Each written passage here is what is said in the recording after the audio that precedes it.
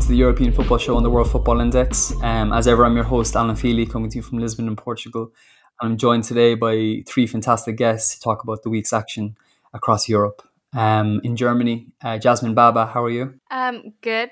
Busy with the news that's just come out this morning regarding a certain football team that I may or may not support depending on the week. So it feels like football news doesn't want us to rest. The international break is supposed to be about having a bit of a break, but it doesn't seem to be the case this morning. John O'Sullivan, out in the west of Ireland, how are you? I'm great, thanks. Sufficiently caffeinated to talk about what's been another crazy week of football. Fantastic. Robbie Dunn in the Spanish capital, Madrid, how are you? I'm wonderful, thanks for having me on, Alan. And Jasmine, I don't know about Xabi Alonso winning anything, but he's definitely increased their cool factor by about 10 points, definitely. We could have an argument about that, actually. Oh, really? We could just, maybe not 10 times. Have we just completely forgot how good-looking Marco Rose is? Certainly two dapper gentlemen leading one of the most stylish clubs in Germany. But we'll get on to that in a second. But first, I want to begin, as ever, John, in Anfield with Liverpool. They were away at Wolves this week. Picked up a good 1-0 victory. What do you make of this game? And do you think that the timing was almost perfect, given that it came off the back of, a successful Champions League outing, and just before the international break, so it kind of gave them a 2-week respite to kind of maybe recharge the batteries before the final push? Absolutely. From their perspective, it was brilliant to finally kind of tie some wins together after a really, really inconsistent run. If you actually look at it, they've been very good on the road this season. They've won at Chelsea, they've drawn at City, they've drawn at Everton, they've beaten Wolves away, they've beaten Spurs away, they've beaten West Ham, who I'm sure we'll touch on later, are actually a contender for top four away.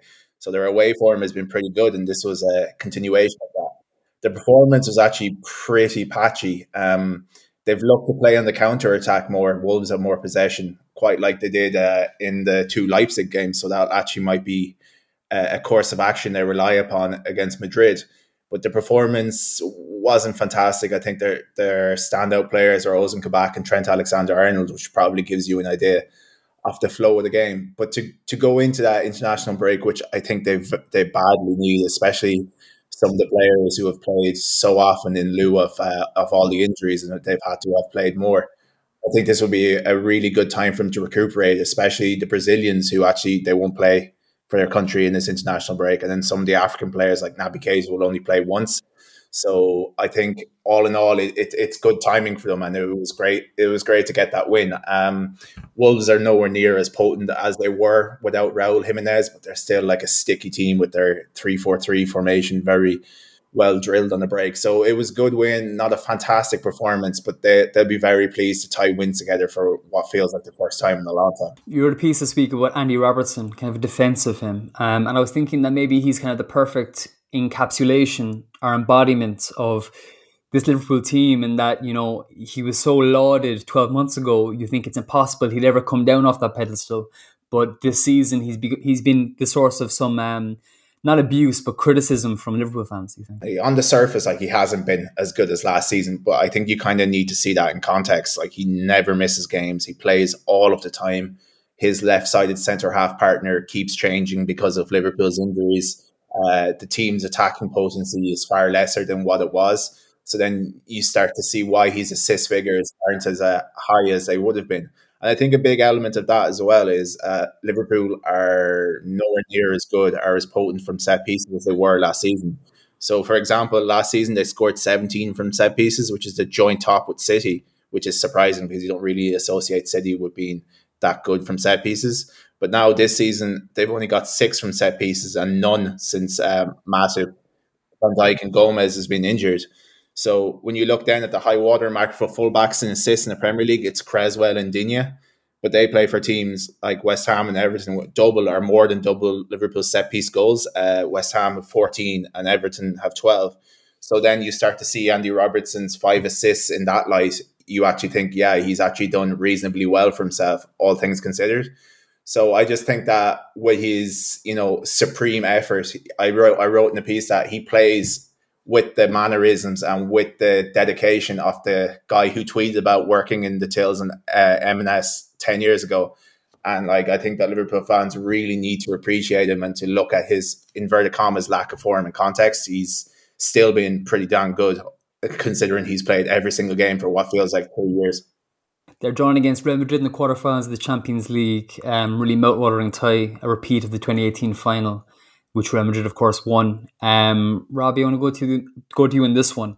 Madrid had a good week. They beat Atlanta 3-1 in the Champions League to go through an aggregate after winning 1-0 in Bergamo in the first leg. And they also beat Celta Vigo 3-1 in Galicia on Saturday afternoon. Karim Benzema, essential to both victories, scoring a brace in the game in Balaidos on Saturday afternoon. What do you think about Real Madrid at the moment? They're kind of really in a good form, aren't they? They're in kind of a good racha, you could say. Looking like they're kind of setting up for that end of season push where, you know, titles are decided and the big players come to the fore. Sergio Ramos is back in the fold. I know he didn't play on Saturday because he's carrying a bit of a knock, but I think when push comes to shove, he'll be there and available. Karim Benzema is absolutely flying. Luka Modric is playing like a man who's 28 rather than 25. He looks like he's in the best form of his life, you could say, alongside Toni Kroos and Casemiro in midfield. Thibaut Courtois is in excellent form also. What do you make of Madrid at the moment? How good was their week, and how confident do you think they'll be going into this kind of Champions League and La Liga running? Yeah, I think a good week, obviously, but not entirely convincing in that Celta Vigo when the third goal came late on and Celta Vigo were pushing for an equaliser and could have got it with a little bit more luck. Completely reliant on Karim Benzema, who has just been absolutely fantastic, not just since his return, but since Ronaldo left, really. Like, we weren't sure. There was questions about whether he could be a superstar, whether he was a superstar, if he had the mentality, if he had the that kind of ruthlessness, and he's just been absolutely amazing. I think he was probably underrated when Ronaldo was there, but since Ronaldo's left, he's absolutely world class. But not young, and they are maybe an injury or two away from a complete meltdown. So while we'll talk about Barcelona, I'm sure Barcelona do seem a little bit more sturdy at the moment, and Real Madrid's form is fine and looks good on paper, but I think hasn't been altogether convincing. The plan as to how they're trying to win games, like with Vinicius starting, Hazard out, it's not exactly clear what they're trying to do or what the plan is, and you feel like Karim Benzema, Sergio Ramos injury, and they could very well collapse. And given the fact that they're still in La Liga, obviously, but kind of given Atletico's lead and Barcelona's form, they're definitely third favourites for that. So we could almost write them off in that. But the Champions League, I mean, they're playing against Liverpool, who are a class side. So, and you know yourself how the Madrid media is. It's trophies or nothing. So good form and good results are fine for a couple of weeks, but one bad result and you're back in crisis mode again. So not entirely convinced about Real Madrid at the moment, and you won't be worried about further injuries down the line. Absolutely. Jasmine, just to ask you about Toni Kroos, because I think, as I mentioned, Modric has been in flying form, but Toni Kroos has also been pivotal to this Madrid team over the last 5 years or so. What's he viewed as in Germany? Because in the case of England, say, or Spain, a lot of players, like just off the top of my head, Kieran Trippier has gone to play in La Liga, and he's almost forgotten by the English media. And similarly, Sergio Reguilon has gone to England, and he's almost forgotten by the Spanish media, not even in the Spanish squad for this international break. How is Toni Kroos viewed in Germany? I think it's the same kind of thing in Germany. If you're not in Germany or making such a massive reputation for yourself in terms of how you play, you kind of get overlooked. And Toni Kroos doesn't really make the news here either. I think German media especially just kind of focuses on who's actually in their country at the moment, and I think that's just the way most of their culture is. I mean, if he was doing something superb, then I think more would be talked about him, and I think we might see a little more of him now. Real Madrid are now qualified for the quarterfinals in the Champions League, but as much as media speculation goes, no, not much of him over here. Another man who is a member of that Madrid old guard, who isn't really at Madrid anymore, of course, is Cristiano Ronaldo. And he's the topic of much discussion at the moment, given Juventus' form in Serie A. John, Juve lost 1-0 to Benevento this Sunday. Quite a bad result for the Serie A champions from last season, and it's not been a very good season for them either, given they went out of the Champions League to Porto and are well off the pace in Serie A. What did you make of this result, and what do you make of the whole Cristiano project? Do you think he's going to leave and go to Madrid, as has been mentioned?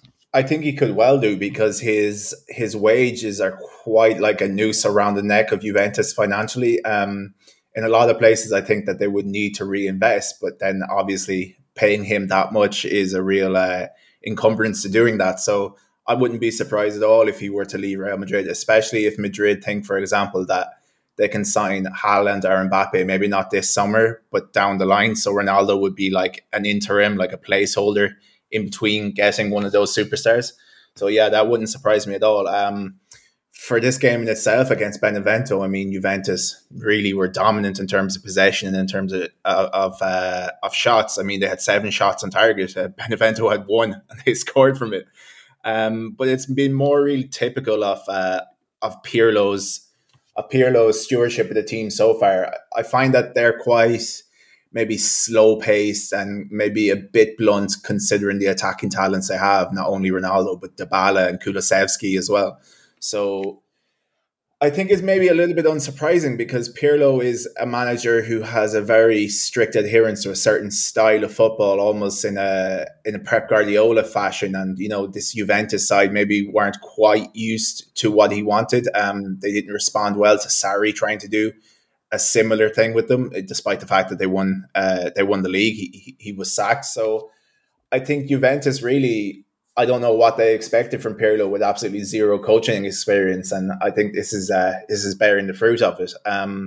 Again, in Porto, I think Porto deservedly beat them in the Champions League. So there's a lot to be done at Juventus, and I don't think that Ronaldo will be part of their future. It'll just be interesting to see whether, you know, Madrid can really afford to pay them a transfer fee that will recoup some of their initial investment.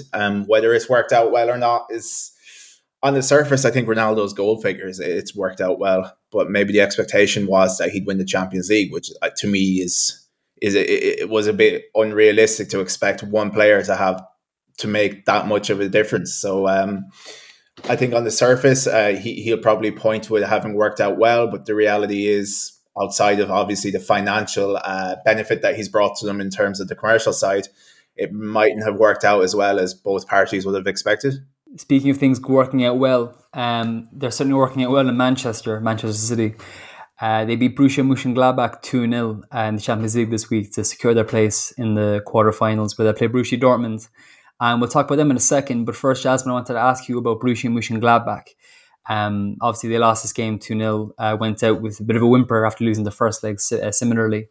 But then they followed that up with a 3-0 defeat of Schalke.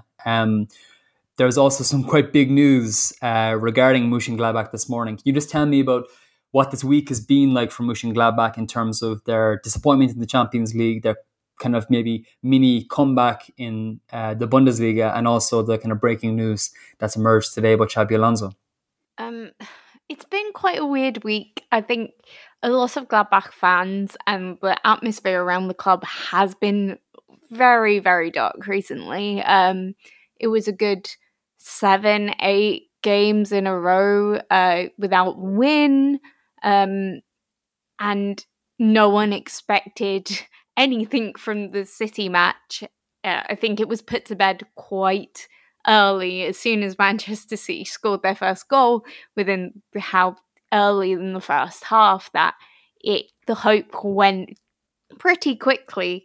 But yeah, it was a good 3-0 win against Schalke over the weekend. But again, it's Schalke. I wonder if I was kind of speculating before the game if there was a few reports about Marco Rose being fired if he had lost to Schalke.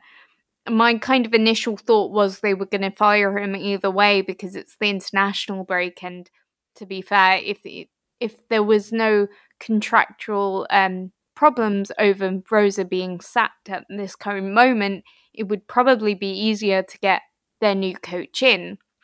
What it turns out is that new coach could be Xabi Alonso, and that's what Bild are reporting this morning, which is a huge coup. And as I was saying before we were recording the pod, that it's someone who had completely slipped my mind, who I forgot was coaching somewhere, didn't know about his contract terms with Real Sociedad B, who knows German.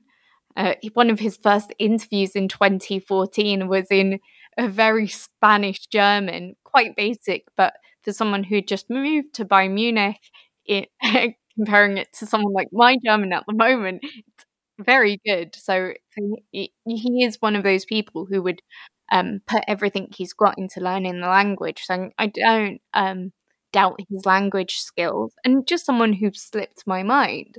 And I don't know what he's done with Real Sociedad B. Maybe you or John could tell me more about what his kind of coaching style and personality is, because it seems like a big move for Mönchengladbach at the moment. Absolutely. I mean, I've done a bit of work on this in the past, and I think he's one of the most highly impressive characters in European football. I mean, as Robbie mentioned earlier, he's extremely cool character, but also someone who really kind of has his life in order, you could say, almost. And I think he's had an incredible array of coaches to learn from Jose Mourinho to Carlo Ancelotti to Rafael Benitez to Pep Guardiola, of course. And what I was really struck by when researching his time at Real Sociedad B, where they're currently top of the Segunda B, which is the third division in Spanish football, although it is slightly convoluted because the third division in Spanish football is kind of separated into regions. So it's not like there's one division. There's several divisions within the division, but they're top of their regional division. But what I was most struck by him when he was speaking about his time there was that, he really settled back in San Sebastian, because obviously that's where he began his career before travelling abroad to Liverpool, to Bayern Munich, and to Real Madrid. But he's settled there with his family to kind of have them get that Basque experience, and he's plugged into the club completely. In that, I remember in the interview he was kind of talking about before, he said that he doesn't watch Liverpool on a Wednesday night or Real Madrid on a Tuesday night ever in the Champions League. He said if he's a spare moment, he's watching his rivals, in the division, because that's the level of football he's at the moment. So he's very, very much someone who I think will work deliberately and intensely, much like Mikel Arteta, who is his old friend and former neighbour, both in San Sebastian and in Liverpool. So I think, his style is very much kind of a blend of, Pep Guardiola's idealism with Carlo Ancelotti or Rafa Benitez pragmatism. I think he'll be a absolute success. Robbie, you want to come in there on Xabi? Yeah, I think you said earlier there that he just a guy who has his life in order, and you could see that even in his football career. He make it on the field and off it in terms of his decisions that he made. Like, for example, if you look back at most football careers, you see kind of decisions and moves that maybe didn't make sense, even for top footballers. Like you look at maybe Luis Suarez now, we don't know how this is going to end with him at Atletico, and kind of like Zlatan had a couple of kind of weird years and strange decisions. You look at Xabi Alonso's career, he was at Liverpool and timed his departures immaculately. Like he was at Liverpool, stayed long enough to be a legend, win trophies, left, went to Real Madrid, a step up, you could say, stayed there long enough to become a legend, won trophies and left at perfect timing. Went to Bayern, a step, definitely maybe not up, but definitely not down, a step sideways, we'll say. Stayed there long enough to become a legend, won trophies, and timed his retirement perfectly. And he makes it look effortless. And obviously there is that cool factor where you're just cool or you're not. You can't really teach it.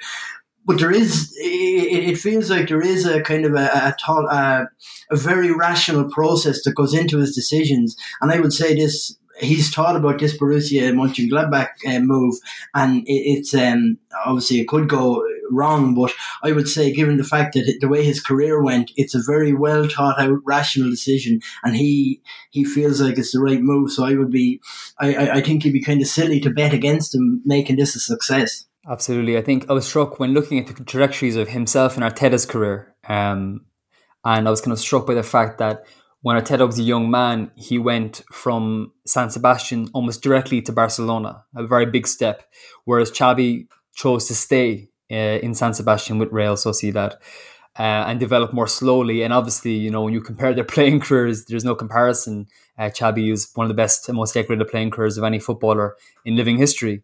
And I think his managerial career is almost the same in many ways, because Mikel has gone into a massive job at Arsenal, as we know from speaking with Jasmine every week.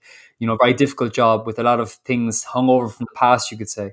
Whereas Xabi is building a bit more slowly. He's learning his badges in the lower tier levels, away from the spotlight, and then coming into a Borussia Mönchengladbach job that, while it's not maybe to the same spotlight or same profile of an Arsenal job, but it's certainly a big step up and a move in the right direction. But John, as a Liverpool supporter, someone who would have followed Xabi very closely throughout his career, I know you're an admirer of him as a person as well.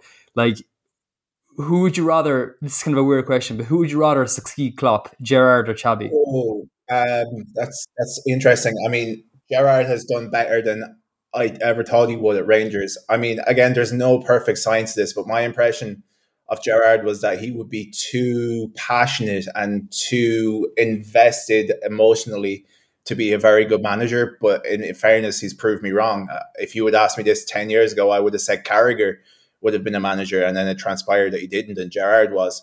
As for Alonso, again, like, you could end up with egg on your face with these things because it's so hard to know. But if you look at the managers he's worked under, the Benitez's, the Mourinho's, the Ancelotti's, the Guardiola's, the Vicente Del Bosque's, like, he's worked under some of the best names in football in the last 20 or so years in terms of coaching. And then when you tie it together with his personality, because he seems very inquisitive, very intelligent. He learned English very quickly after joining Liverpool. In fact, I think he even polished his English as a student in Meath in Ireland. And then, as Jasmine said, he learned German very quickly. So he seems like a very intelligent guy who has his life together, like you mentioned as well.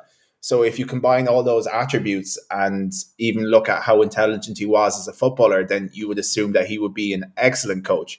So I think over the next 2 or 3 years, depending on how they do, it could be either one of those two candidates. But I think that the fact that Alonso is going to go to a top 5 league would probably be something that works in his favour. And it remains to be seen how Gerrard would do in those circumstances. We did a Patreon episode last week on Rangers, and Gregor Chappelle, who's a big Rangers supporter, told me that the emotion thing is a big thing with Gerrard, because when he was a player, obviously he was a highly emotional character, best emphasised in that infamous title run in 2014 when the slip and the "we will not let this slip" and all that kind of thing. And similarly in the Old Firm in his first season with Rangers, he was very, very emotional in that game, and kind of almost overly so, you could say. Whereas what Gregor told me is that this season he's been ice cool, giving nothing away, showing no emotion. So I think maybe he's realised that you can't be so emotionally invested as a coach, because it's kind of a dangerous tightrope to walk, you could say. So yeah, it'll be certainly interesting to see how those careers pan out, as well as Mikel Arteta, of course. Some 3 excellent midfield players who I think could be very interesting managers also.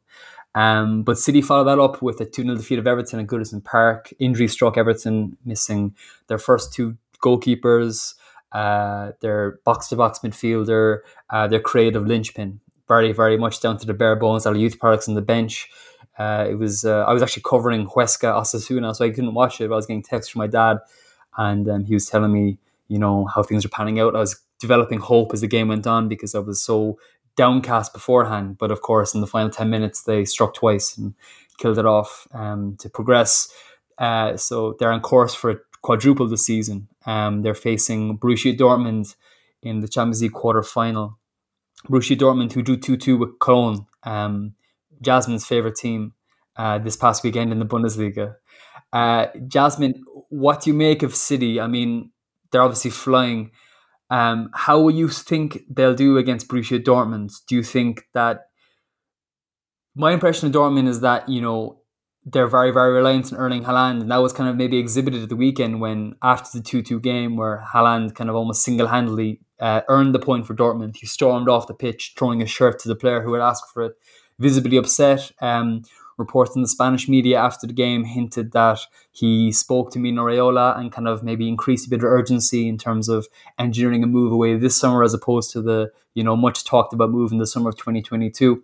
So I guess it's kind of a multifaceted question, but, are Man City overwhelming favourites for this game? And how significant do you think was Haaland's outburst? I think Man City will be not as far favourites as they were against Mönchengladbach. Dortmund have, as we said, Erling Haaland, a world-class striker. What will be a little bit worrying for Dortmund is that Jadon Sancho has an injury that might rule him out of the first leg. Might rule him out until mid-April. And this is one of the annoying things about Dortmund. Every time you think they've turned a corner and they look fantastic, they follow it up against the middle-of-the-road team or relegation fodder, and they look a little bit not really exciting.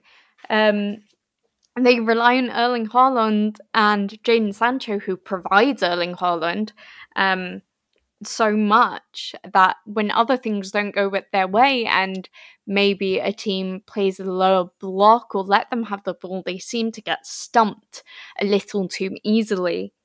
So I think what's good about Dortmund is that they're big game players. We've seen it against Sevilla. We've seen it against...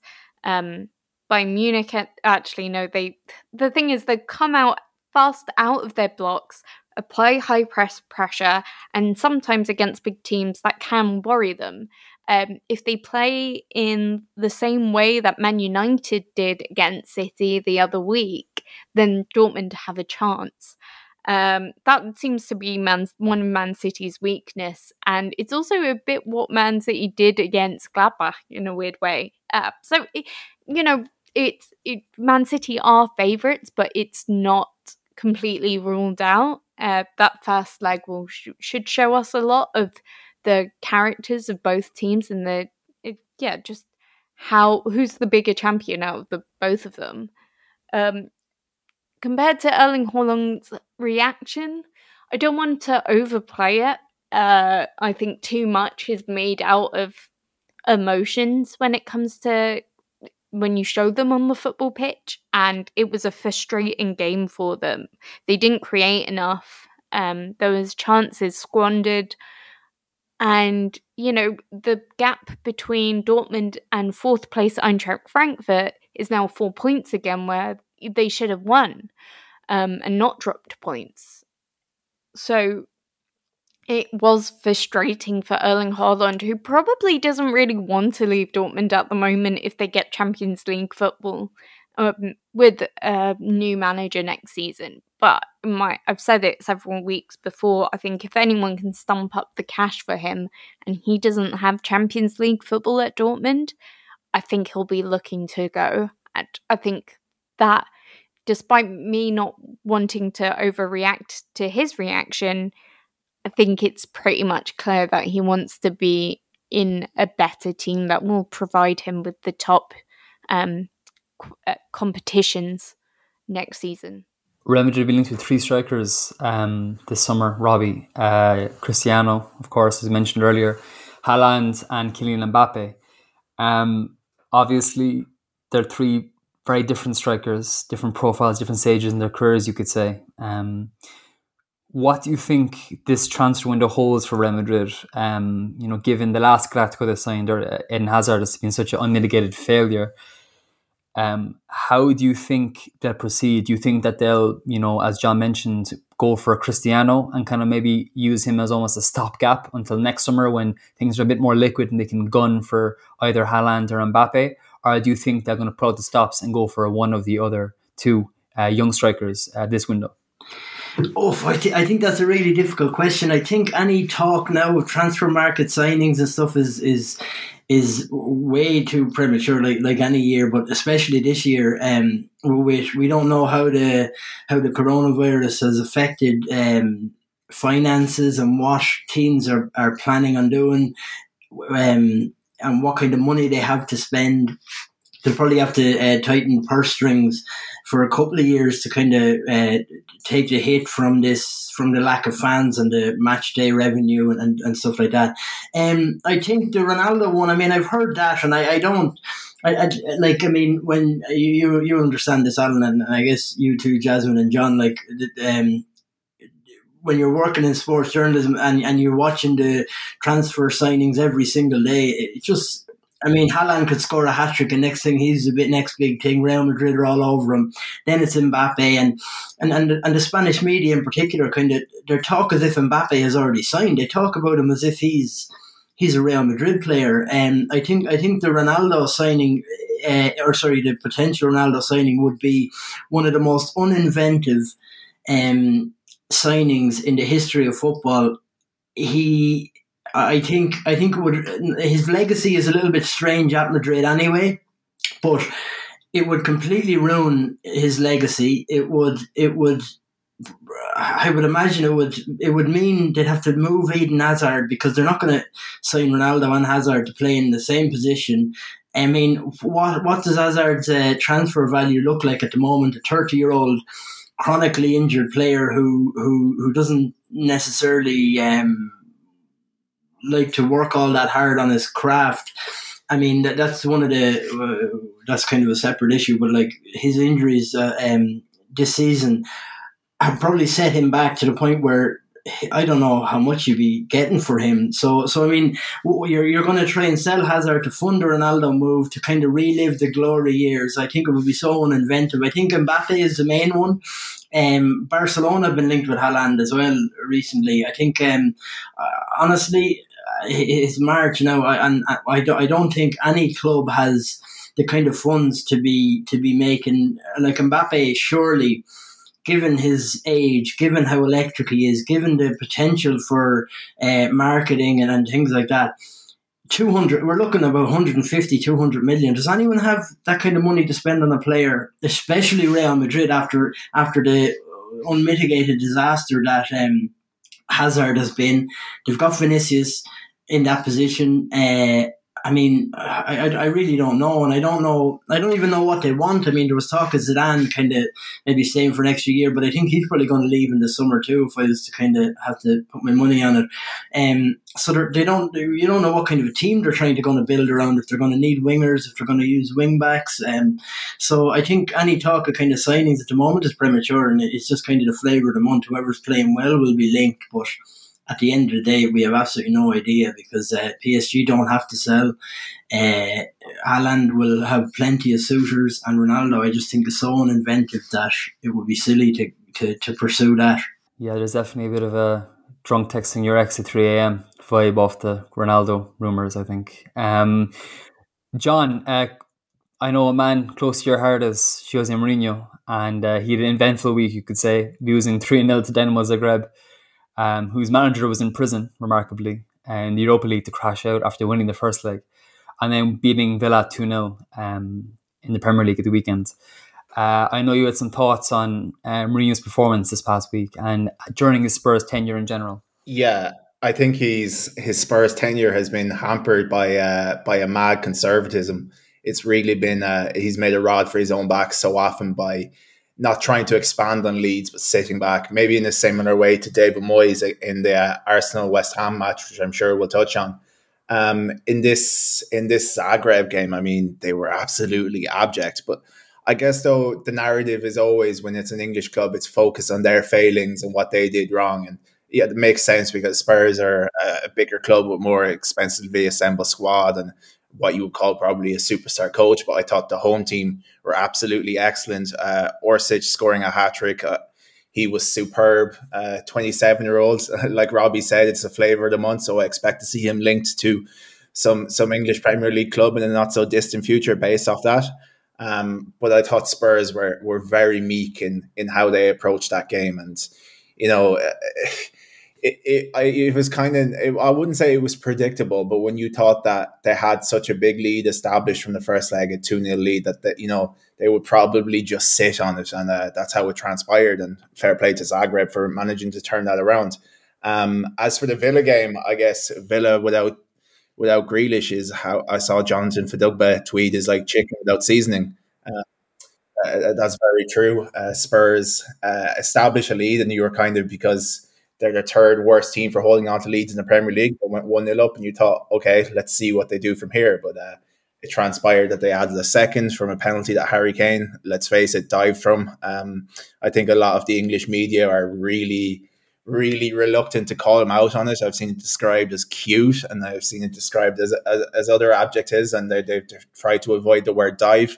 But I think he dived for that penalty. But it was a fully deserved win for Spurs in that instance. And I think Villa are starting to kind of regress to the mean now. They've had an excellent start to the season, but they're kind of falling back now into where more you expect them to be. And that's definitely exasperated by Grealish's absence, because really, when you look at their squad, along with probably Ezri Konsa, I think he's comfortably their best player.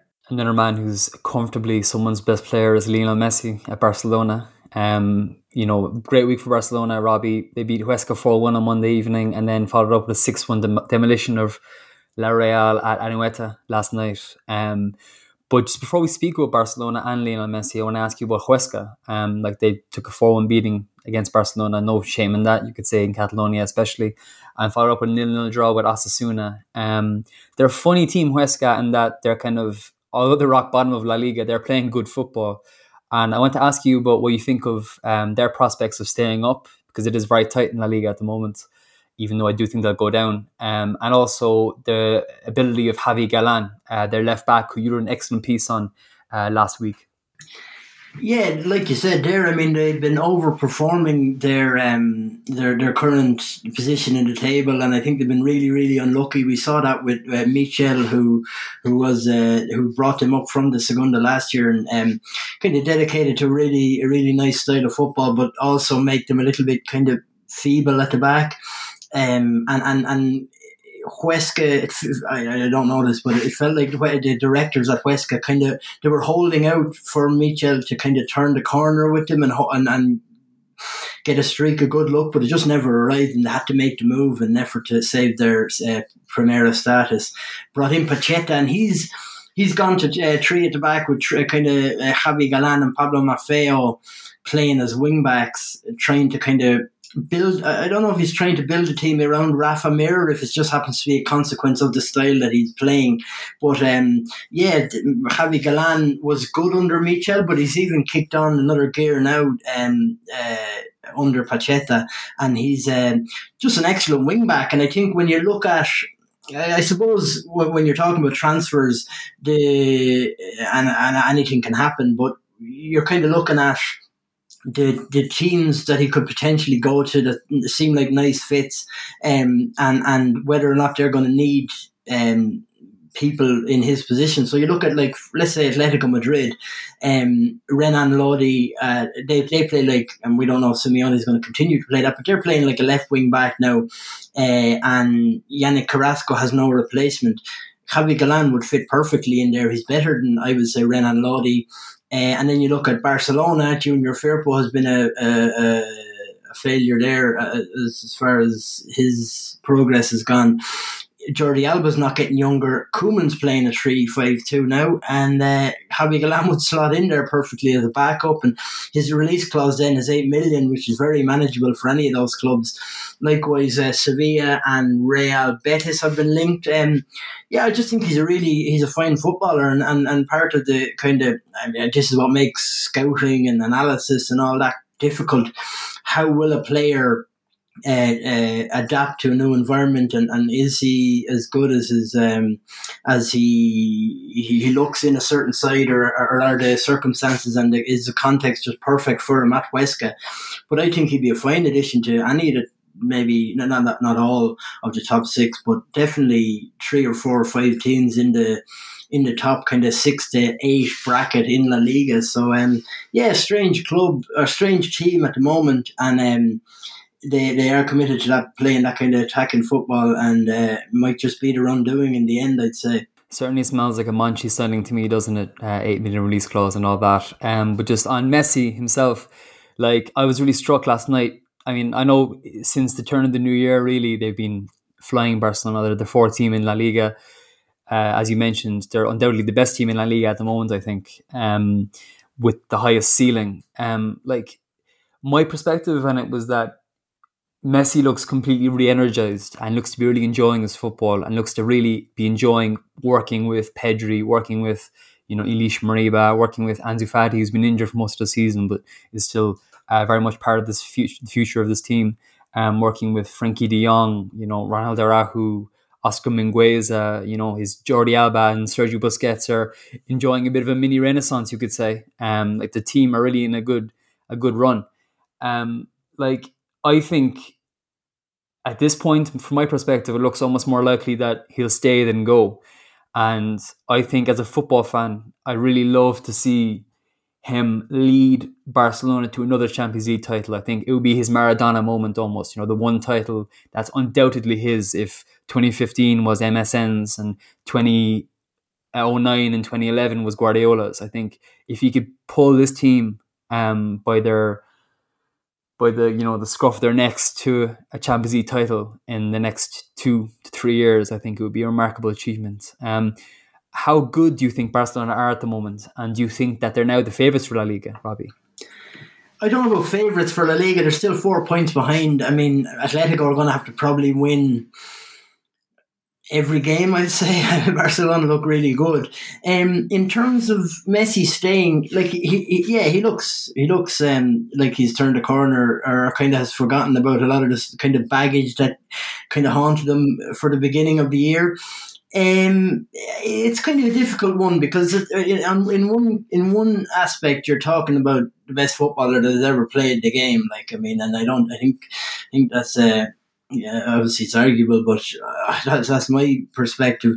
But on the other hand, then, like, he is, you can't deny that he has slowed down a little bit. I mean, and I know it's only kind of small things, but physically he doesn't kind of drift by or glide by players as much as he does. Not as it doesn't come as easy to him as it once did, which is completely natural given his age.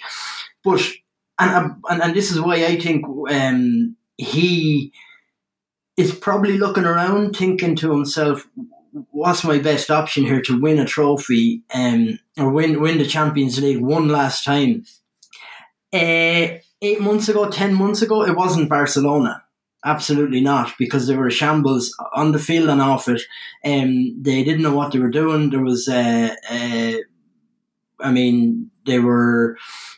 Messi looked visibly frustrated. He was kind of detached from the whole thing. Now you look at Barcelona and you look at Barcelona, and you like, I was just looking at them last night, and you look at the youth in that team. Like, Serginho Dest is a fabulous footballer. Frenkie de Jong is absolutely magnificent this season. He's so underrated, I think. I've been watching him lately, and I'm just looking at the way he moves and the way he kind of creates space for Messi. Relentless in his with his energy on the field, and just drags teams all over the place. So hard to mark. You look then at Pedri, who's just unbelievable footballer, underrated as well.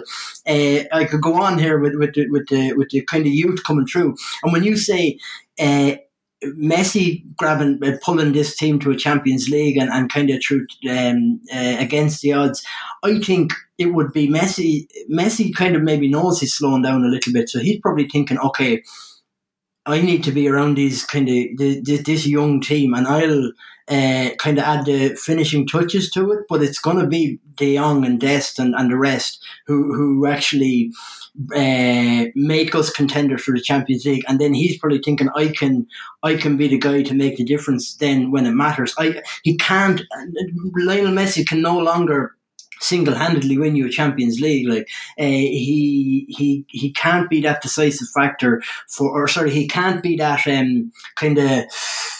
He can be the game-winning player. What I'm trying to say is that he he can't do it all on his own. He needs a team around him, and he can add the finishing touches. He can be the decisive factor in a final. And I think he's probably looking around going, if he moves to, like, there's only, when you narrow down the options, Man City, PSG, maybe Juventus. Okay, Man City, he could definitely be that guy for Man City.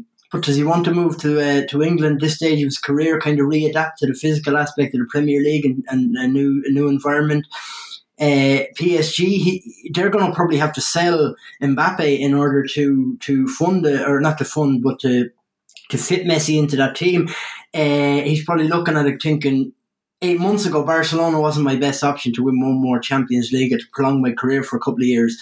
Right now, Barcelona probably is the right option for him, and that's why you might think he would stay. But again, that could change if they don't win a trophy this year. For example, if Koeman leaves, if Laporta doesn't kind of do what he has said about or letting Koeman stay until 2022, if they bring in someone that maybe doesn't kind of build a team around Messi, we don't know any of these things. So right now, yeah, absolutely, it looks like Messi is probably his best decision to stay at Barcelona, but that could all change in a month or 6 weeks if they don't win a trophy this season. Good week for Bayern Munich, Jasmine. They beat Lazio 2-1 in the Champions League to confirm their place in the quarterfinals, where they'll play Paris Saint-Germain. Very much kind of almost at half speed, they beat Lazio in Bavaria. And then also beat Stuttgart 4-0 at the weekend. Joshua Kimmich coming in for a lot of plaudits, I think. And also, of course, Robert Lewandowski, who's continuing his sensational form and really kind of chasing down Gerd Müller's record for goals in a Bundesliga season. What kind of shape are Bayern in, do you think, Jasmine, coming into this back end of the season? They're in a really good shape. There was a little bit of worry about injuries, and, you know, it keeps on cropping up as slight injuries for them. But they've managed to get over the really kind of tough bits, most congested bit, and it probably worked in their favour that they're still not in the DFB Pokal, because they really can now just start to concentrate on the game against PSG in the Champions League, which is going to be a terrific match. And I think most people, especially with viewing on how PSG are playing at the moment, it's a little bit more inconsistent than Bayern Munich has been recently. But one of the fantastic things is Bayern Munich's just how they kind of occupy space. They went down to 10 men, and after they went down to 10 men, they scored 4 goals in one half of football to win 4-0 against Stuttgart. It was probably the most bizarre thing I have ever seen. 6 minutes after Alphonso Davies was rightly sent off for quite a nasty late tackle, it was hold on, I'm trying to do maths in my head.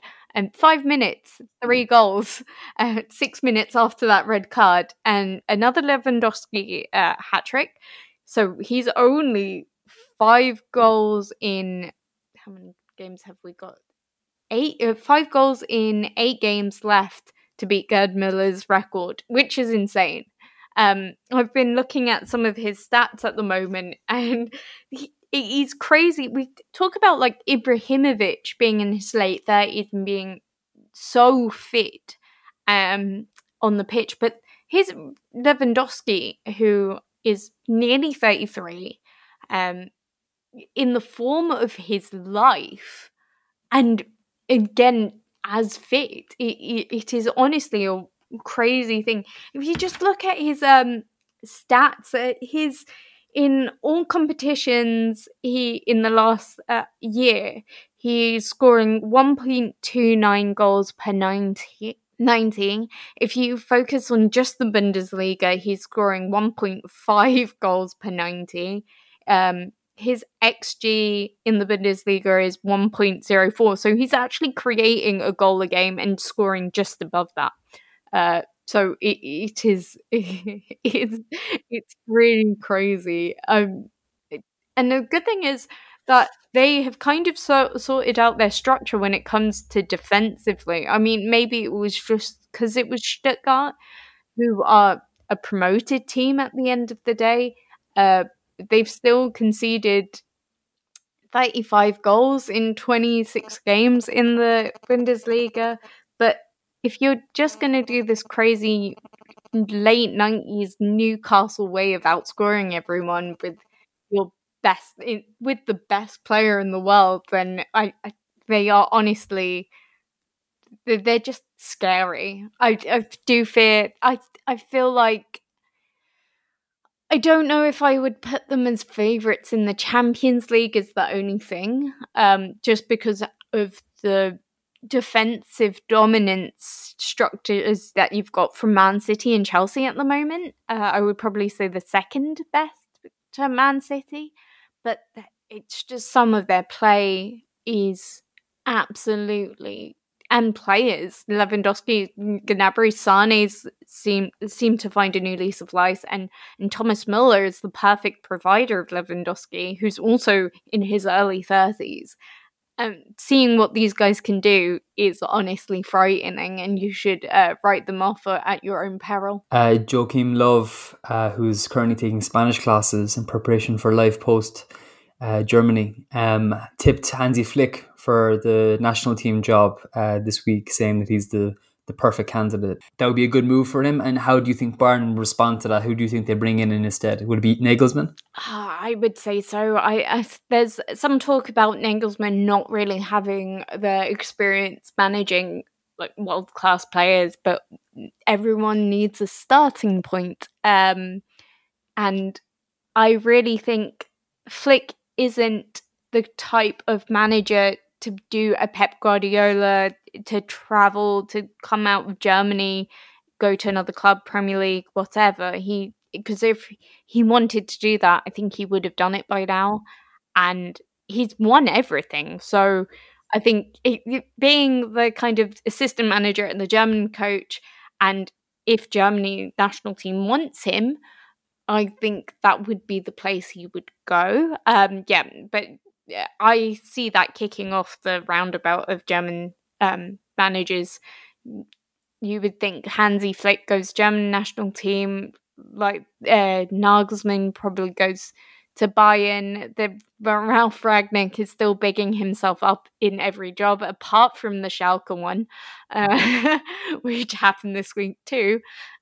So yeah, I would say that's probably the perfect way. But as we've seen today with this announcement of Xabi Alonso going to Gladbach, I don't know what German sporting directors have on their sleeves anymore. It's honestly been such a tiring few months in German football. You tweeted quite you could say, a love letter to Kylian Mbappe last night, Jasmine. PSG had a good week. They beat Lille 3-0 in the Cup, followed up with a 4-2 defeat of Lyon in Lyon last night.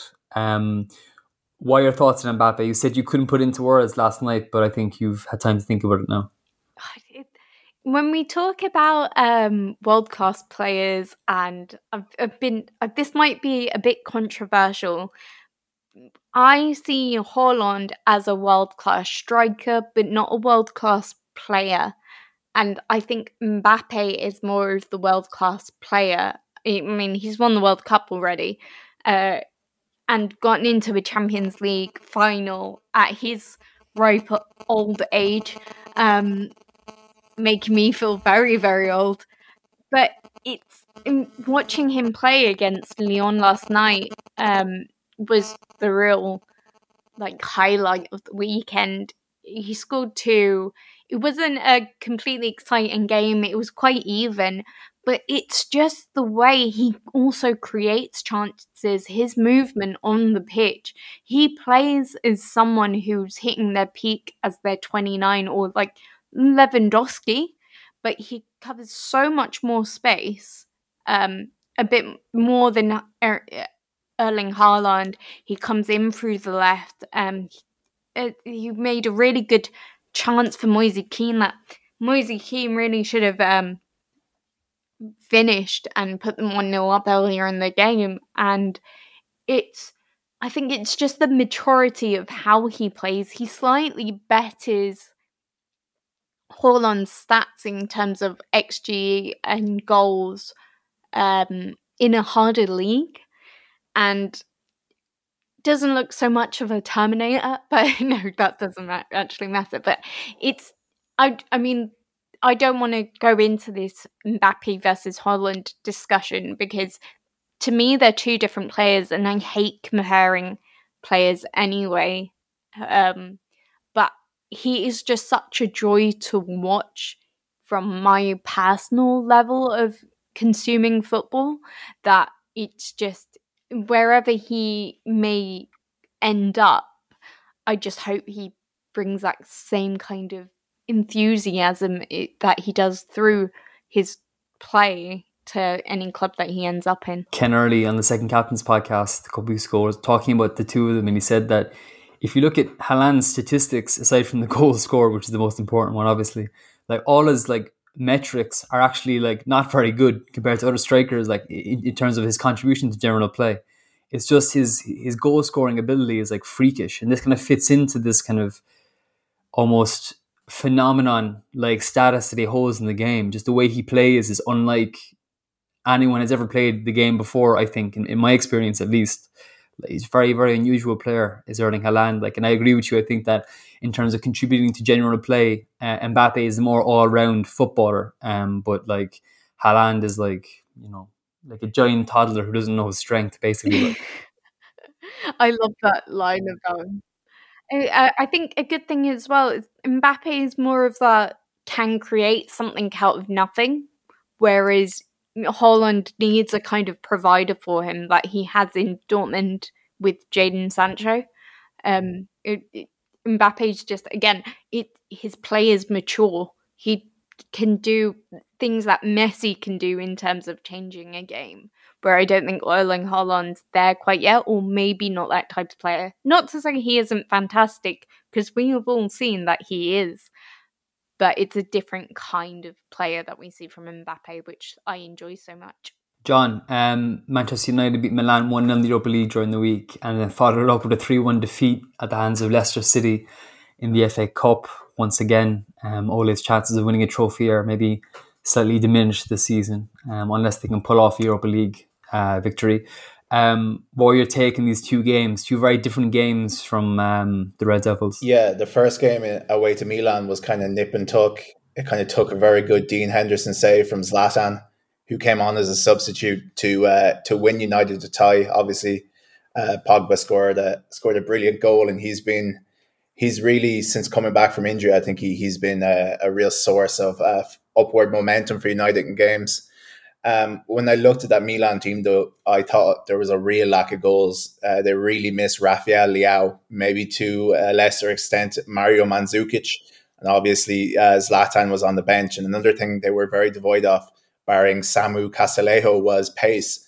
So I kind of thought to myself that United might have more of a chance, because I had assumed that Zlatan would be fit for the second leg to start, but he wasn't, and he came on and he tried his best, but it wasn't to be, and they progressed and they played Granada in the next round, and Granada are having an excellent season. So I wouldn't say it's a foregone conclusion that United will win that, despite the fact that their squad is much more expensively assembled, and it's a club with much more tradition and history. After the Leicester game, I thought Leicester were absolutely superb, and where they really showed up United in the area was midfield, despite the fact that they played a back three. So it was two Leicester midfielders against a Man United diamond, so it was 2 against 4. But Tielemans and Ndidi absolutely ran riot through United's midfield. United looked very porous through the middle, and you'd really think if they had someone like an Ndidi, a real, natural number 6 defensive midfield shields, that they would be much better as a team, because so often either Iheanacho, Ayoze Perez or Jamie Vardy would kind of drop deep between the lines, and they would get the ball to feet in oceans of space between United's backline and between United's midfield. So Leicester looked far more organised, and they eked out a well-deserved 3-1 victory with Iheanacho scoring twice, and he's really been resurgent in form in the last few months. I remember when he came through at Man City, I thought that he would be like a Daniel Sturridge, because he has this lovely, languid, relaxed style. He hits a football when he gets very little backlift, and when he smashes it, it doesn't look like he's smashed it. He has a really smooth, velvety kind of style of play. But after kind of an initial good season under Manuel Pellegrini at City, he seemed to regress a bit. And that lasted all the way up until this season. But in recent weeks, he's really hit his straps and he's been superb. And I know that Vardy is in a goal drought. I think he's only scored one in his last 15, but his all round play, I think I mentioned in the last pod, has been superb. And he missed a couple of good chances against United, which really made it a bigger scoreline for Leicester. So it does put massive pressure on Solskjaer, I think, to win the Europa League. But just, I think the real story here was just quite how good Leicester was, and especially Tielemans and Ndidi. Yeah, I think that I think it was match day 2 weeks ago. Shearer, Lineker, and Wright in the studio, I think, and they were kind of waxing lyrical about Iheanacho. Very much, I think he's a striker, if that makes sense, the way he plays the game, which is always a good sign, because if you're a striker, then generally there'll come a point in your career where you begin to really bang in the goals, and he's starting to do that now. And I think his personality, he seems to be quite a likeable guy as well. I don't know, he seems to be quite kind of grounded and focused off the pitch as well as on it. And yeah, I think Manchester United, I think Bruno Fernandes is looking a bit jaded at the moment. And I think that when he's jaded, not maybe at the level he normally is, I think they suffer greatly as a result.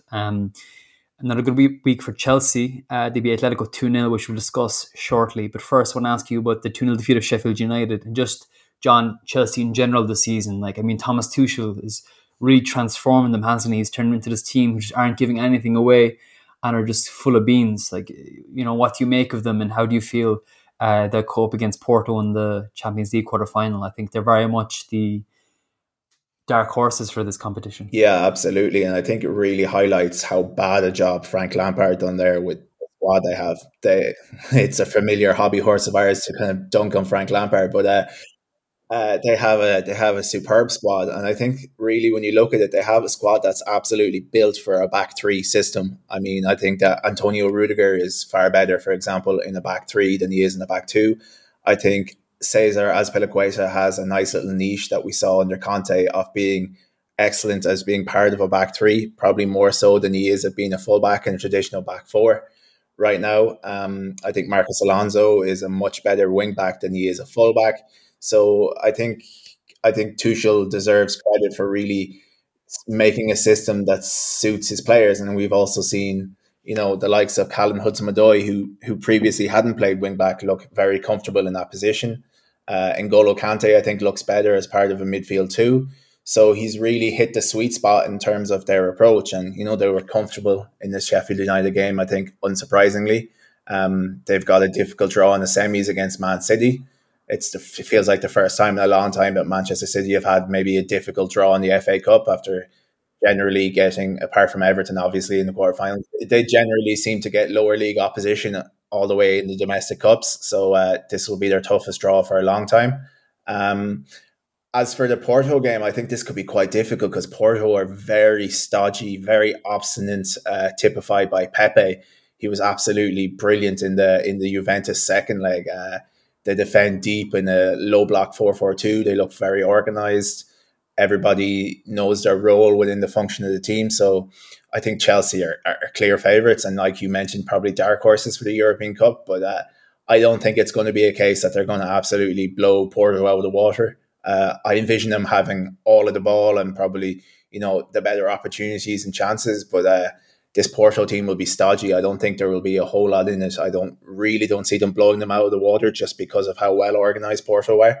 But I can certainly see them winning it. And you saw Pulisic played very well for Chelsea against Sheffield United, and that's just indicative of the depth that they have in their squad. I mean, the likes of him are probably irregular enough starters, and even Olivier Giroud, but they can come in and they can make big contributions in high stake games. So just because of really how well Tuchel has done, and because of the momentum they have behind them, and really the camp seems happy, and the depth of their squad, I think they'll definitely get top four in the Premier League. And like you mentioned, yeah, they're a good outside chance for the Champions League, because all it takes is 4 to 5 kind of positive enough results, and all of a sudden you can win yourself a European Cup at this stage. And I think they've been a squad that's been lesser afflicted by injuries than others this season, and they have the capacity to rotate and to keep freshness in in the later games of the season when other clubs won't. So yeah, definitely want to keep an eye on in context of winning the European Cup. Not a great week for Atletico though, Robbie, losing 2-0 to Chelsea, of course, coming in for a bit of a beating from maybe the foreign media after the game. Followed up with a good 1-0 victory of Alaves yesterday, but it was certainly a tight one. For me, it was kind of almost a good symbol for their season, because you had Jan Oblak saving that penalty late on 4 minutes from time to preserve their lead, which is crucial going into this kind of business end of the season. And then you had Luis Suarez, the end of the pitch, scoring the goal that put them in the lead. So I think, for me, this Athletic team are defined by what they do in both boxes, in terms of Jan Oblak in one and Luis Suarez in the other, as well as maybe Marcos Llorente too, to a slightly lesser degree.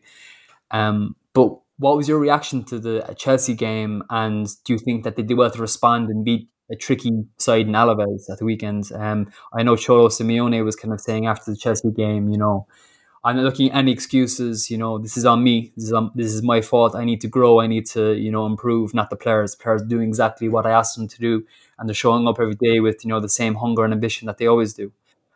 So for you, Robbie, what do you think about Atletico at the moment? How do you feel about them post Chelsea, post Alaves, coming into this back end of the season? Yeah, it's an interesting one. I think what John was saying there about Tuchel and Chelsea, I haven't been as impressed by a team in a long time, definitely this season. It felt like there was about 12 or 13 players. They were everywhere, and they were out-coached. Their tactics were better, more energy, intensity. They were just phenomenal. It was a really incredible performance, and kind of the one thing that Atletico bring to the party, or tend to kind of be able to outdo other teams with, is their intensity and their energy. But Chelsea just blew them out of the water. Like, they couldn't compete with them. I think, I've thought a lot about this one on Simeone, and like, it's kind of frustrating in some ways, in that it's kind of like when you talk about Messi, or when you talk about someone like that, you almost can't criticize him, because you have to kind of caveat, or you have to kind of say beforehand, look, I'm not criticizing his overall work, because at the end of the day, Diego Simeone is a legend at Atletico Madrid. He has turned them into a European contender. He's brought a consistency to them that the club can build around and they can plan around, and brought them to a couple of Champions League finals, won La Liga, and won other trophies too, Copa del Rey and Europa Leagues. But I will say, like, it gets to the point where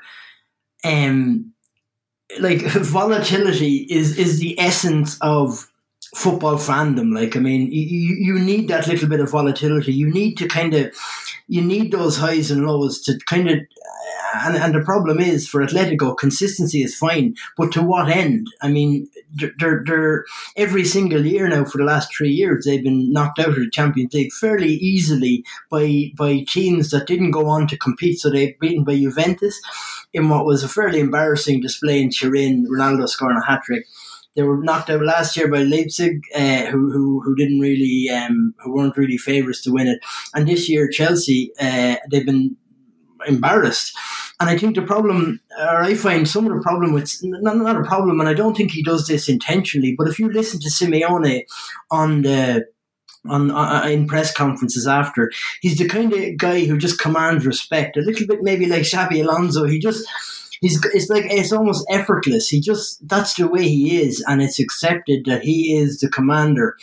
And it's a little bit weird, because you watch other coaches, you watch Pep Guardiola, you watch Mourinho, you watch Klopp, and you can get underneath their skin. They get frustrated. They get annoyed by questions. Simeone never does. It's actually disarming. You listen to him, and everything. Look, we're not looking for excuses, and the journalists are left there going, well, okay, we'll just accept that. There's no kind of, what would you call it, defiance there. He just accepts it, said, look, and he never gets annoyed by questions. It's almost, and I don't know if he does this on purpose, I think it's just his manner, and he's really good at it. It's a way of kind of shielding him away from criticism, because every single collapse or defeat or embarrassing loss, he turns around and says, we're not looking for excuses.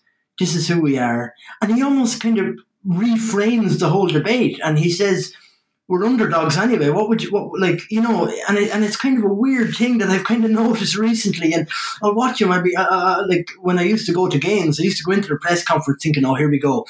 They're after losing to someone. There's going to be a bit of you kind of sense there's going to be something said and people asking questions. You go into a press conference and he just disarms you because he nearly agrees with you. Yeah, look, we just need to get better. And then you're left kind of, oh, okay, well, he admits that they're not looking for, there's no drama, and it's kind of weird. So, like I've been thinking a lot about that and about Simeone and the way he kind of reframes situations. And I was kind of like the greatest trick the devil ever pulled was convincing the world he didn't exist. The greatest trick Simeone has ever pulled was convincing the world that Atletico aren't contenders, because at the end of every defeat, it's a case of, look, we go back to the drawing board. This is who we are. We're a humble kind of team that just works hard, and this is who we are. No, like you have to demand more, and you get consistency, and you can build around that in the transfer market. But at what point do you kind of try to actually compete for these trophies? Do you know what I mean? So it's kind of a tough one as for where Atletico go, because you can't also criticise him because he has brought that consistency. And tough week for Atletico and Atletico fans, but it's interesting to see what they do in the summer. If they lose La Liga, I said about 3 or 4 months ago that Atletico were going to have an interest in summer. They were either going to be looking for a new coach or they were going to be celebrating a La Liga title trophy, a title win. So either Atletico win this or else Atletico seriously have to consider where they're actually going, what their ambition is. Do they want to be consistent, or do they want to consistently compete for trophies? Because in reality, in the last 3 or 4 years, they haven't, and it's as simple as that. It's an interesting philosophical question, I think, because like standards are raised in football. So, say in the case of Atletico, as you mentioned, like Simeone has come in and over the last decade single-handedly raised the standards of the club and raised the expectation levels. And like human beings are built to become accustomed to things, so they get used to their status, their situation, and they want to press on. And you're right, Simeone's kind of partido a partido, man in black philosophy is kind of counter to this kind of, shift to becoming, really neck and neck with the big two, you could say. So it's an interesting one to try and balance. I think Spurs are maybe a good example of someone who maybe took Pochettino for granted, got rid of him, brought in Mourinho in search of that higher status, and it hasn't worked out for them so far. But yeah, Robbie, what do you think about that? Yeah, like, I mean, I think it's really interesting that we're talking about Tuchel and like the kind of discussions around managers, because of we still don't really know what effect managers have on teams. Like, are they just kind of and this is a really philosophical question, are they just kind of holding it all together? Like, you look at the likes of, or with the rise in data analytics, are we moving towards a more kind of a technical, scientific, technological approach? Like, not technological, but like you look at the likes of Tuchel, just absolutely the precision in the way he discusses things and brings ideas in from other places. And then you get the likes of like a Zinedine Zidane, and he's been called a clap your hands and kind of cheer the team on manager. And like he said, like I was just reading Michael Cox's zonal marking book, and he's in that there's a quote. Zidane said, "I'm not a leader of men. I'm never going to be a leader of men." And this was during his playing career. He was like, "I don't want to be a leader. I don't want to be someone who leads a team and be the guy." Like, and then he goes and becomes a manager. And then, like, say for example, you get to like Xabi Alonso, who's just so cerebral in the way he thinks about the game and the way he just analyzes it. You get the likes of Tuchel, you get the likes of who are we talking about here? Like some of these kind of data analytically driven guys, and then you wonder like what like, and then you look at like Real Madrid are built around superstars. okay, so the money dries up, and they don't have enough money to buy superstars anymore. They're going to have to get more savvy. Like, there's a good example, Leicester. Like, I watched a little bit of Leicester this season, and their signings are just absolutely unbelievable. And if you look at their data analytics department, it's fairly significant. Some of the players that they bought, unknown. That Wesley Fofana guy, he's absolutely incredible. And they've got like about 5 or 6 of those players who nobody had a clue who they were. And they're just, you can see by them, they're 20, 21 years of age, and they've got massive futures in front of them. And then you look at the likes of Real Madrid, or I don't mean to pick out Real Madrid, but look at Man United or someone like that, maybe even like a Bayern who might fall into that category. They're just relying on buying world-class players. And now we're going through a period where there isn't as much money to buy those superstars. So how do we reinvent? Or how do we kind of improve our side? Because we're going to have to kind of rebuild without any money, and we don't really know how to do it. You know what I mean? From a data analytically, I keep saying that, but data analytically driven scouting approach, we don't really know how to buy players from other younger players from other leagues on the cheap. I mean, you would wonder what direction like European football is going in, and how these super clubs are going to readapt to the rise in analytics and the way that teams are scouting and rebuilding their squads. Absolutely, it's worth almost a special of its own, isn't it? Very interesting topic with lots of significance for the future. But bringing it back to the present day. Very Arsenal week, I think, Jasmine. Probably peak Arsenal, you could say. Losing 1-0 to Olympiacos, and then coming back from 3-0 down to beat to draw with West Ham United 3-3. What do you make of this week? And I was kind of wondering, maybe, like, do you think that Arteta's kind of, disciplining of Pierre-Emerick Aubameyang last weekend before the North London derby, could that be almost a watermark moment in his tenure of Arsenal? Because I think, we talked about Xabi Alonso, his great friend earlier, and I think they're kind of similar in that they're kind of both very, organised and kind of intelligent men. And I feel like Arteta has a real steel to his personality that's maybe underestimated, I think, at times. And do you think that he's kind of instilling a bit of a backbone to this Arsenal team, and that, signs are beginning to be shown that maybe his Arsenal will be different to the Arsenal that we've known for the last decade? Regarding this week, it's been... oh, shit. I just moved the stool that my laptop was on. Regarding the last week that Arsenal has been through, it was a really sloppy display against Olympiacos. He kind of changed the team around, and I think everyone thought that the job was basically done with 3 away goals. It still wasn't to play the way we did. It was really lethargic. It was really bad. It was a really bad half of football. And then they followed that up with the first half of what we saw against West Ham, going 3-0 down. And I think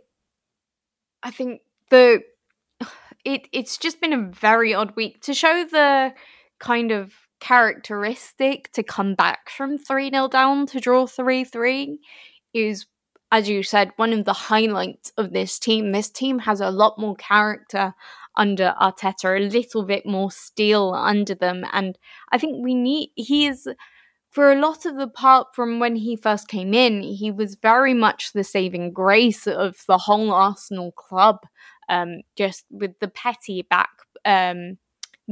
board and backroom staff, things that were going on to win an FA Cup as your first, 9 months as a new manager is some doing, especially when Arsenal was not one of the favourites, one of the underdogs in that, especially from the semi-finals.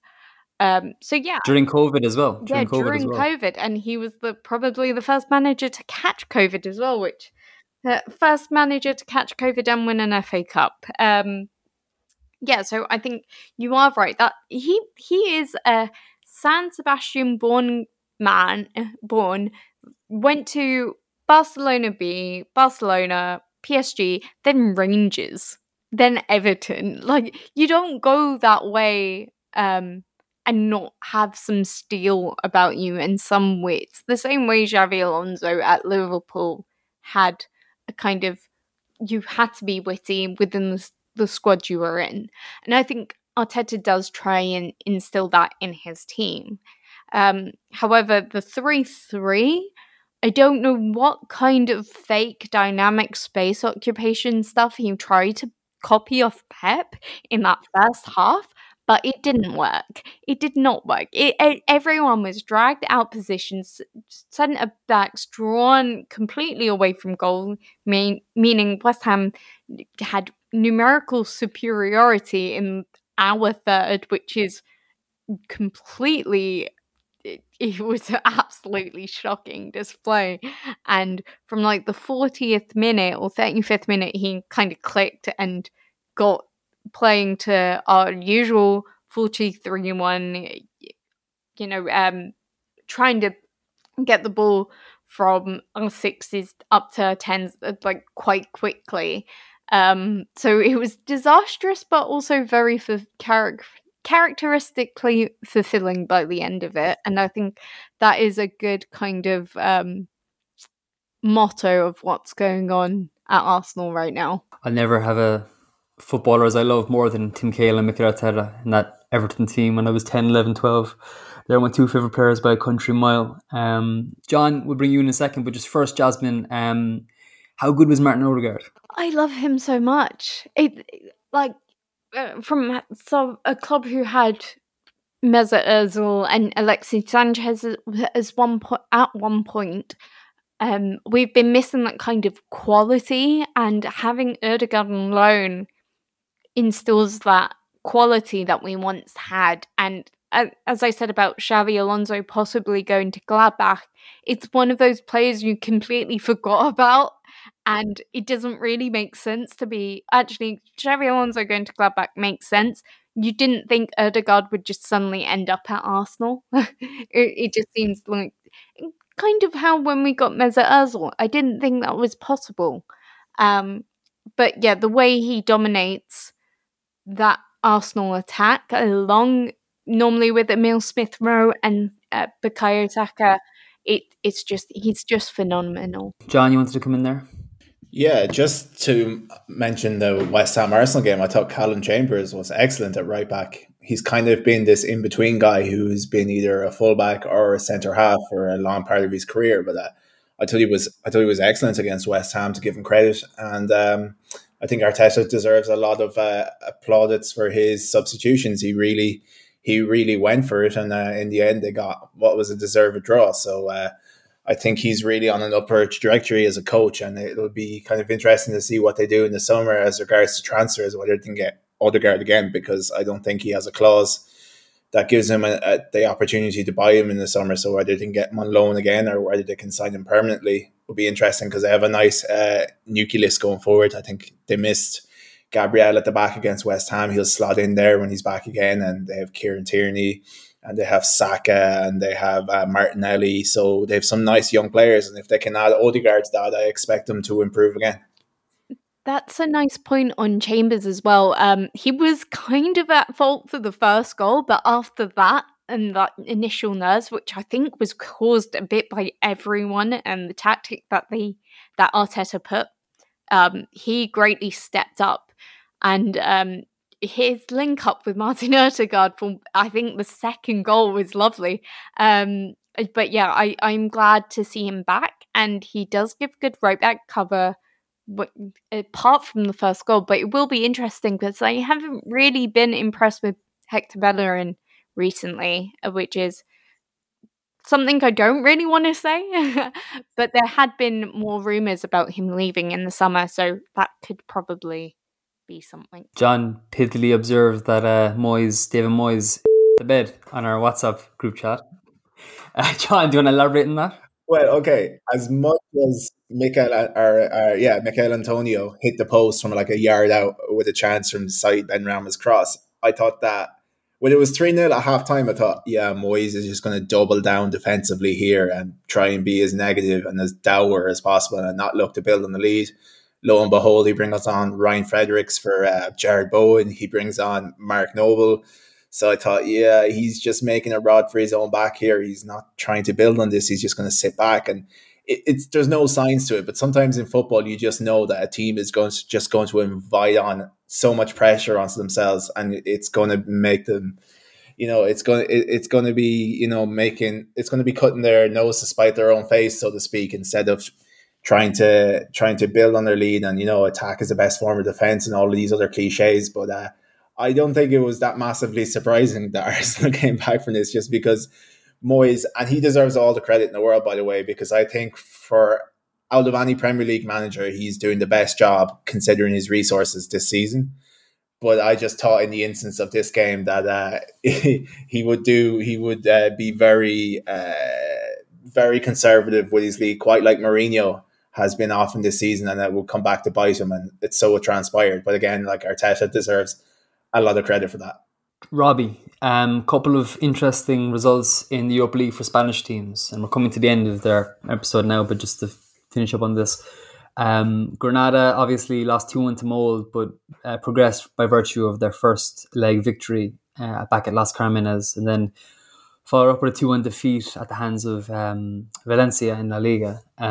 But they're really living the best moment of their history, you could say, under Diego Martinez right now. Similarly, Villarreal had a maybe better week in terms of optics. They beat Dynamo Kiev 2-0 after winning 2-0 in the first leg to progress to the quarterfinals, to semi-finals, no, to the quarterfinals, sorry, of the Europa League. And then they similarly beat Villarreal. They beat Cadiz yesterday afternoon 2-1. To record their second back-to-back victory in La Liga after quite a poor run domestically.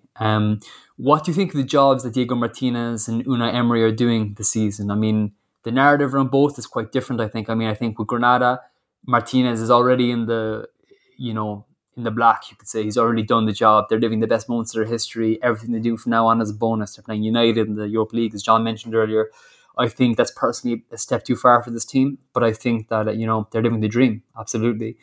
Emery, it's a bit of a different situation. I think, Villarreal's drop off in form compared to last season domestically, especially given the way they started this season and the players they brought in the summer, is not ideal, and he's under pressure, as we both know.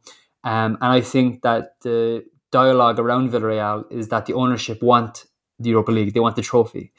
So how do you categorize the job each are doing, and how do you think each are fixed going into this final run-in? Do you think that Emery is under pressure to deliver the Europa League? Do you think he can do it? And how far do you think Martinez can bring Granada? Yeah, I think Martinez is doing a wonderful job. He's been linked or talked about as a potential Cholo Simeone replacement at Atletico. It was only a couple of years ago Granada were relegated, and they had in their squad there was no local born players, and they were gone away from kind of the community, their city.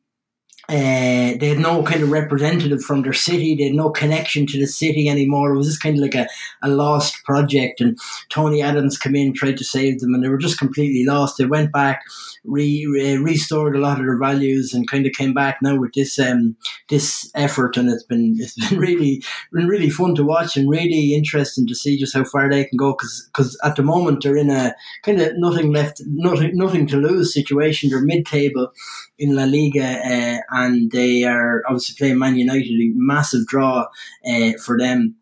I'm not entirely sure what when you look at the squad, when you look at the team, they've got some good young players like on loan, Yangel Herrera and that, but it's kind of like an old aging squad, so you'd wonder if it will, how long this will last. It's probably, and I don't want to kind of say this and be wrong, but because I hope I'm not, but you do feel like it probably is. They are peaking at the moment, as you say, playing Man United in the Europa League last 8, and then as for Villarreal, yeah, it kind of frustrates me just when people say, or when there's talk about Emery being under pressure, he was. Yeah, I think we demand results too quickly. Like, I mean, at the end of the day, Villarreal what are they going to compete for? I understand the Europa League is the goal, but in knockout football, like anything can happen. And he's going to need another summer, maybe, or another maybe transfer window or two to kind of build a team around to his liking. He was. When he took over Villarreal, he was pretty much put in place as he is the star of the show, and as a former PSG and Arsenal manager coming back to Villarreal, and it would be kind of short-sighted if they were to sack him now. Like, results haven't been disastrous. They've been missing their very best player, Gerard Moreno, for long spells this season. I mean, I don't really know what people expect from Villarreal. Like, I mean, maybe a top four finish, but at the end of the day, there's only really one space up for grabs in La Liga, and that's maybe Sevilla. You're fighting with Sevilla for that top four, and Sevilla under Lopetegui have been excellent. So it kind of frustrates me when people talk about how he's under pressure and that. But I guess that's also the nature of football and modern football. So I don't know. Like, I mean, they'll have to probably maybe get to a semi-final or final of the Europa League, and then we'll see in the summer. But I think it would be short-sighted for Villarreal to get rid of him if they have installed him as the head of the project and the kind of star of the show. Moreno is back and absolutely flying at the moment. Really is playing good football. I think it'll be interesting to see how his and Pau Torres are kind of touted in the summer. I think, there could be some suitors, definitely for Pau Torres given his age. And it's very rare to have a centre back of his quality become not available, but, gettable in the market. And then simultaneously you have Gerard Moreno, who's just, performing so well. One of the best, probably the best Spanish player in La Liga at the moment, you could say. And I'm sure he'll have suitors in the summer, even though he's never really been linked with a move abroad or to another team in La Liga. It's just going to come back down to how much money is available in the summer, whether Pau Torres sees a move as being a step up, and what clubs are in need of a left-footed centre back. So yeah, and Gerard Moreno, absolutely bizarre that he hasn't been linked with the top clubs, because he's basically an unknown outside of Spain. And I was watching a game with one of my mates the other day, and he was just saying, I told him watch this Gerard Moreno guy, and he was like, "Oh, who's he?" And this guy knows football, and I'm like, "You don't know Gerard Moreno?" He's like, "I've never heard of him in my life." And I was like, "Oh my god, he's world class, this guy." And it's kind of bizarre that he hasn't been linked away. But if Villarreal can keep the two of them, build a project around them and Emery, I think they'll be in a pretty good shape. Very aesthetically pleasing footballer too, Gerard Moreno. The way he hits the ball, left footer, very elegant player, and really enjoyable to watch him play. But yeah, just to bring it up to our Moments and Player of the Week segment. For me, it's one of the same. I know it's kind of cheating, but I think, I'm the host, so I can do it. Like, you can't tell me what to do. I would say my moment and player of the week was definitely Yassine Bono, the Sevilla goalkeeper. He actually scored a late equaliser against Real Valladolid at the Jose Zirla on Saturday evening after coming up for a corner.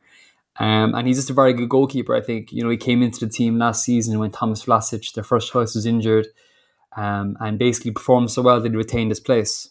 Very good character, very vocal character, organises the back four really well. Big, tall, imposing guy, Moroccan, Canadian born, but a Moroccan international. Actually met him in Seville before. Nice fella as well. So yeah, I think his goal scoring turn for Sevilla against Valladolid was my moment of the week, and he's my player of the week. Jasmine, who's yours? And what is yours? I'm going to go for a slightly not on the pitch one. Joe Hart accidentally putting on his Instagram story, "Job done," over Spurs. Spurs. Who did they play again? Oh, it was that group. Yeah. Sorry, I was getting confused with Slavia Prague. Yeah, just putting "job done," both player and moment of the week, and then having to apparently wake up and check his phone and do a video saying it was his social media team, and him in this video already having a Spurs hoodie on it as well. It was great. It's one of those things like you just love to see in football when it completely goes wrong. A lot of Spurs fans angry too that Luka Modric tweeted congratulating Dinamo Zagreb for the victory. Obviously, he's a former Spurs player. I thought that was pretty funny. John, what's your player of the week and what's your moment of the week? Okay, so I'm going to say my player of the week is Luis Suarez because he broke the 500 career goal mark this weekend. And I think that's more impressive when you consider the context of his career. So at Ajax, he played as part of a front three with like Klaas-Jan Huntelaar. So he wasn't always the main focal point. You know, he was in a team that spread the goals around rather than just being the attacking figurehead who would invariably score the bulk of goals. He goes to Liverpool and then he shares those goal scoring duties with Sturridge and with Sterling. He's not only just a goal scorer, he also assists a lot. He's actually got 275 career assists, if you could believe that. It's absolutely amazing. Then he goes to Barcelona and initially he's part of a front three with Neymar and Messi. And again, they spread the goals around. He assists a lot. So it's not just a case where he's stat padding by taking tons of penalties and everything flows through him. He's managed to be entirely prolific, but also a great team player, which doesn't always necessarily work out that way. Like Jasmine was mentioning earlier how, and you were saying as well, how like Haaland maybe would look quite poor in a lot of metrics that aren't goal scoring, whereas Suarez has the goal scoring and he also has the supreme all-round play. So for that momentous feat, I think that he is my player of the week. And my moment of the week was the free kick scored by Armand Lorient, who actually plays for Lorient, funnily enough, spelled slightly differently. But he hit an absolutely sublime free kick from all at 35 yards out into the top corner. And it was absolutely amazing, and against Nantes. And looking back at his career highlights, he's done that relatively often. So at 22 years old, who knows? Maybe he's a player that we could see moving on to a bigger stage at some point. But his free kick was absolutely amazing, and that's my moment of the week. Robbie, how about you? Yeah, I was actually going to pick Luis Suarez, but not for his accomplishments. It was more his kind of how frustrated he looked. He was absolutely, I've never seen a man as annoyed against Chelsea and against Alaves. I think he's just an interesting player to watch. His dive in, his histrionics, his frustration. But I'll pick Serginho Dest, who scored a brace last night. I find, just for what he kind of means to this new look Barcelona, I think and I think Ronald Koeman has been kind of criticised in the past, and probably rightly so, for a lot of his stints at Everton and the end of Valencia. But he wanted Serginho Dest, and not nobody, but he was a kind of an unknown player. He arrived and he's just been absolutely sensational in that wing back role for Barcelona. La Liga crying out for kind of international superstars. The Americans have taken over, or not taken over, but they've made a massive impact in the Bundesliga, and I think they're going to, soon enough, it's going to be, we're going to have a lot more young American players in La Liga too. So Dest, for me, just everything exciting about Barcelona, about him as a player and as the Americans that are kind of coming through. Conrad De La Fuente too is also thereabouts in the Barcelona youth system from Miami. I think he is, from Haitian parents. And for your moment, is the Dest goal your moment as well as the player? Or? Oh yeah, I didn't actually pick a moment. Yeah, we'll go with the Dest goal. Actually, do you know what? There was a moment where he turned two Real Sociedad defenders last night, and it was Messi-esque. So I'll pick that, given the fact that I picked Dest. But yeah, Serginho Dest, that dribble in the first half, he didn't get a free for it or anything, but it was it showed his technical ability, and then the goals that went with it. Top class. Fantastic. That's pretty much it for today, guys. Where can we find you on socials? Jasmine, what's your social? _ Jasmine Barber. I'm probably not writing anything this week and taking a break, especially with this Gladbach news. So you'll probably see me around speaking about that there. Fantastic. And John? You can find me at NotoriousJOS on Twitter. I'll probably have a piece on Anfield Index by the end of the week, analysing what way Liverpool may approach the Madrid tie. I suspect they might look to play on the counter-attack. So that should be out in the next couple of days to a week. Robbie? Yeah, you can find me on Twitter at Robbie J. Dunn, and I'll probably be writing about Ronald Koeman's revolutionising Barcelona with the wing backs and how that's improved Jordi Alba, Serginho Dest, and just made them look a much more solid and better side. Sounds good. And for me, you can get me at Azulfeely, AZULFEEHAY on Twitter to keep up to date with everything that's going on.